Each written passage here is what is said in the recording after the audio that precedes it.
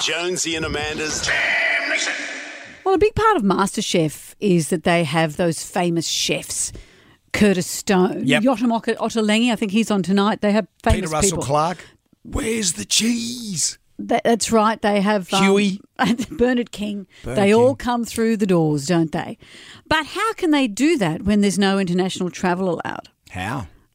I'll tell you how. They do it very weirdly. So last night, Nigella Lawson was the special chef guest. She appeared like a hologram. Nigella Lawson on the screen. Well, it's lovely to be letting my, well, I'd like to say soul, but we know I haven't got one, go across the ether and be joining you there.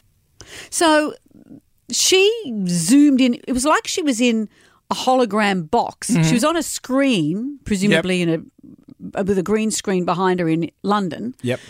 So the contestants could see her, but the way that we saw it, she's probably on a TV screen for them, I'm imagining, but the background for us disappeared. So she looked like she was in the room, but really weirdly, her eye line was different and slightly different shape. Well, you're going to get that with a hologram. Of course, but it was so unusual.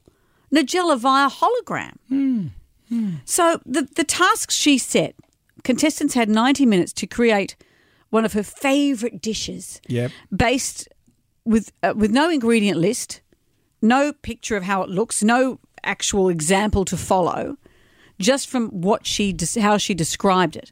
And then she described it in the most flowery language, like a flamboyant 2-layer sponge cake filled with beguiling rhubarb. One of the guys said, I'm a tradie. I don't know what she's talking about. And topped with ludicrously illuminating marshmallow meringue. So with that description, they then had to cook it. Well, they couldn't even write stuff down? No, well, would you even know what that meant? No. No. And And I'd be just cracking out the 2 fruits and ice cream. And then halfway through, when everyone seemed to be, I don't know how, getting it under control, she reappeared like a rude mother-in-law and demanded a custard, not too sweet and cold. That's how she likes it with her cake. And so then they all had to make a custard or a creme anglaise, which culminated in this ludicrous moment as the clock was ticking down. This is the most dramatic the show got last night.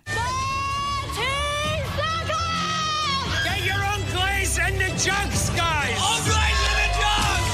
Anglaise in the jugs! Like a medieval war chant. So bizarre. And then at the end, of course, Nigella can't eat it. No.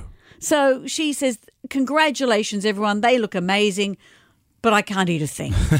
I'm handing over to the judges.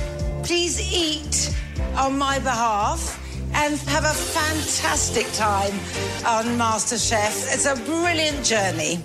I also understand she said this via hologram. Help me, Obi-Wan Kenobi. You're my only hope. And then she disappeared into the ether. And so Yotam Ottolenghi tonight will be the hologram. Yotam Ottolenghi. Yeah. He'll be zooming in. I just want to get my anglaise in the jugs. Of course you do. Jonesy and Amanda's Damnation.